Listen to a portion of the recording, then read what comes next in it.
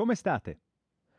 Vi rendete senz'altro conto che cambiare un essere umano, cambiare i suoi atteggiamenti in meglio e così via, è un argomento alquanto interessante. E voglio parlarvi proprio di questo, del cambiare gli esseri umani. Considerando il fatto che nessuno ci ha mai veramente provato in una direzione precisa, mai provato sul serio e con costanza in passato, nessuno ha mai provato a cambiare gli esseri umani così che diventassero esseri umani molto migliori per se stessi e per il loro bene, tanto quanto per il bene della società. Abbiamo quindi un argomento con un elevato grado di novità. È un nuovo argomento.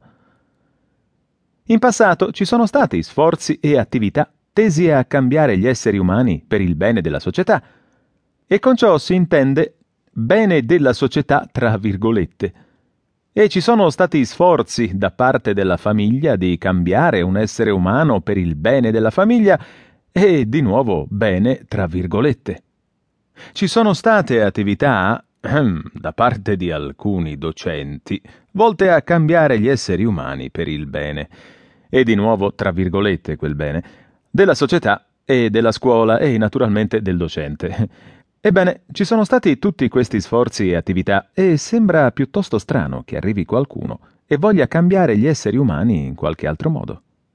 Qualcuno lo sta già facendo, qualcuno si sta già prendendo cura di tutto, o no? Qui c'è una singolare differenza.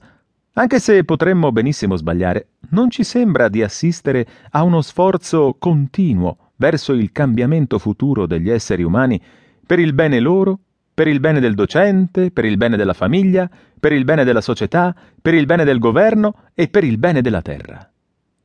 È una cosa diversa, non è vero? È diverso cambiare un essere umano per il suo bene, senza pregiudicare il bene della società, della scuola, del governo o dell'uomo. È una cosa diversa.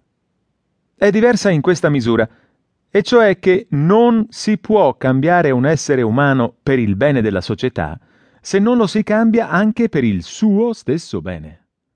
È davvero una stranezza.